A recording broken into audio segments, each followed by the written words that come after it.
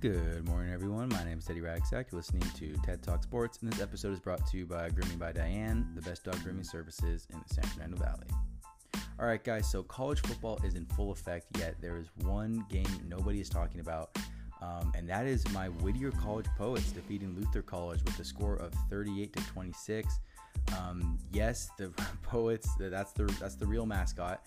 I am not making that up. You can, fact check me if you want, but yeah, Whittier College was my alma mater, so I do stay a little bit up to date with their athletics. But this is a very big win. If you're not familiar with Whittier College's football program, they've struggled a bit these last few years. So, this is a very, very big win for them.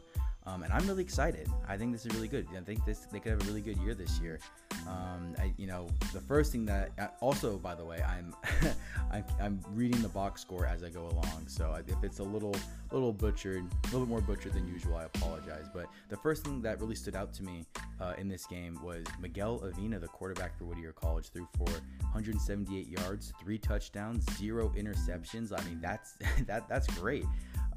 He also had 16 rushing attempts for 60 yards and 2 touchdowns.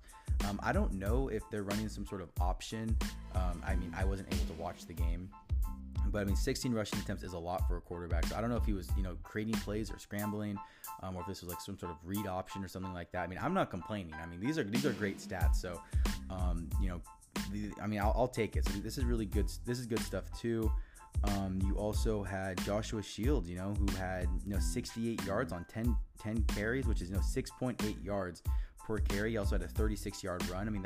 That's great. That's awesome. It shows that the offensive line clearly was able to make some good blocks on rush, either both run blocking and pass blocking. So I'm super stoked to hear about this.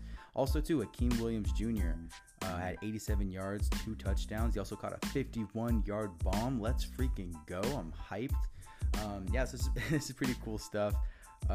Also, too, on the defensive side of the football, they looked really good. They had 4 tackles. No, it's not 4 tackles. That would make no sense. Why did I misread that? I'm so sorry. That's so stupid. Sean Hamilton had 4, led the post with 4 tackles, had 6 assisted tackles, which I thought was really cool. Also, one thing that stood out to me too is that Whittier College the whole game only had 1 penalty. So this is really shown that they're a very disciplined football team, and having 1 penalty, especially in the very first game of the season, that doesn't happen very often. A lot of times, because college programs, they don't get preseason games. So this is the kind of game where you get out all your kinks and get all the rust off. So this is really cool. That's great. They're a very disciplined football team. They were 13-16 for third down efficiency. They had 356 yards of total offense. So all these things, this looks really, really good. I am very, very happy to see all of this. So I don't know, maybe Whittier College, it looks like they're starting to turn things around a bit, which makes me very happy. So good job, guys.